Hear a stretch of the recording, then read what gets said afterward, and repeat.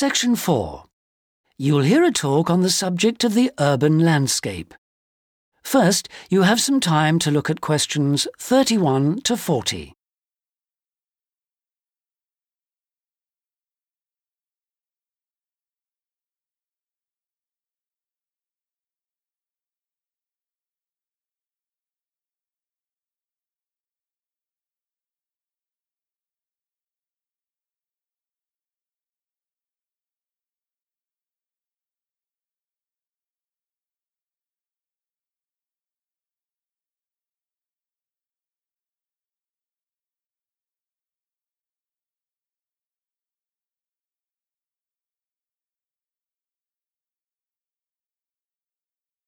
Now listen carefully and answer questions 31 to 40. Good day, ladies and gentlemen.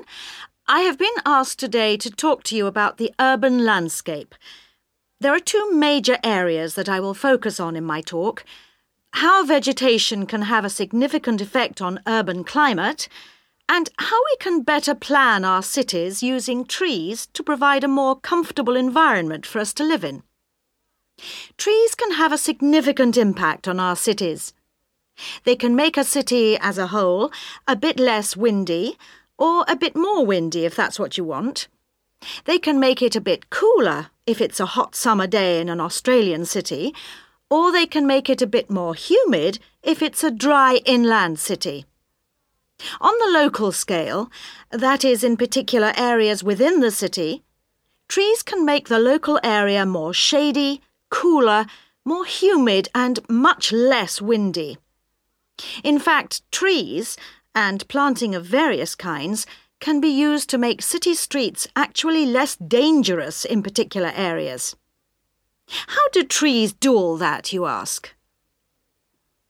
Well, the main difference between a tree and a building is a tree has got an internal mechanism to keep the temperature regulated. It evaporates water through its leaves, and that means that the temperature of the leaves is never very far from our own body temperature. The temperature of a building surface on a hot sunny day can easily be 20 degrees more than our temperature. Trees, on the other hand, remain cooler than buildings because they sweat. This means that they can humidify the air and cool it, a property which can be exploited to improve the local climate.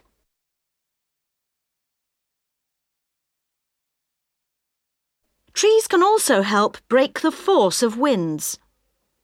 The reason that high buildings make it windier at ground level is that as the wind goes higher and higher, it goes faster and faster.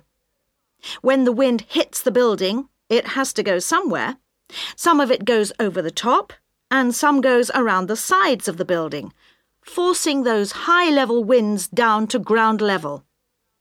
That doesn't happen when you have trees.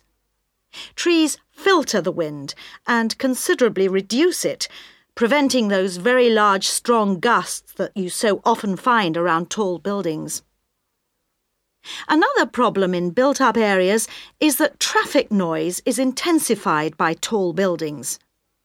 By planting a belt of trees at the side of the road, you can make things a little quieter, but much of the vehicle noise still goes through the trees. Trees can also help reduce the amount of noise in the surroundings, although the effect is not as large as people like to think. Low-frequency noise in particular just goes through the trees as though they aren't there. Although trees can significantly improve the local climate, they do, however, take up a lot of space.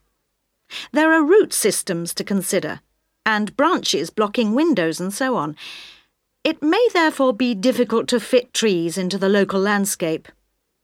There is not a great deal you can do if you have what we call a street canyon, a whole set of high-rises enclosed in a narrow street. Trees need water to grow.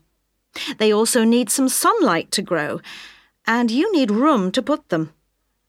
If you have the chance of knocking buildings down and replacing them, then suddenly you can start looking at different ways to design the streets and to introduce tree planting.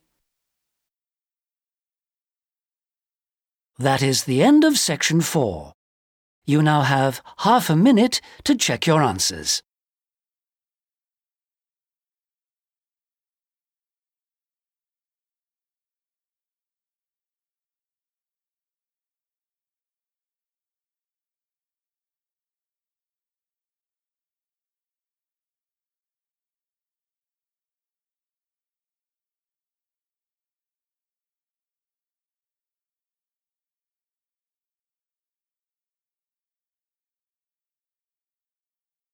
That is the end of the listening test.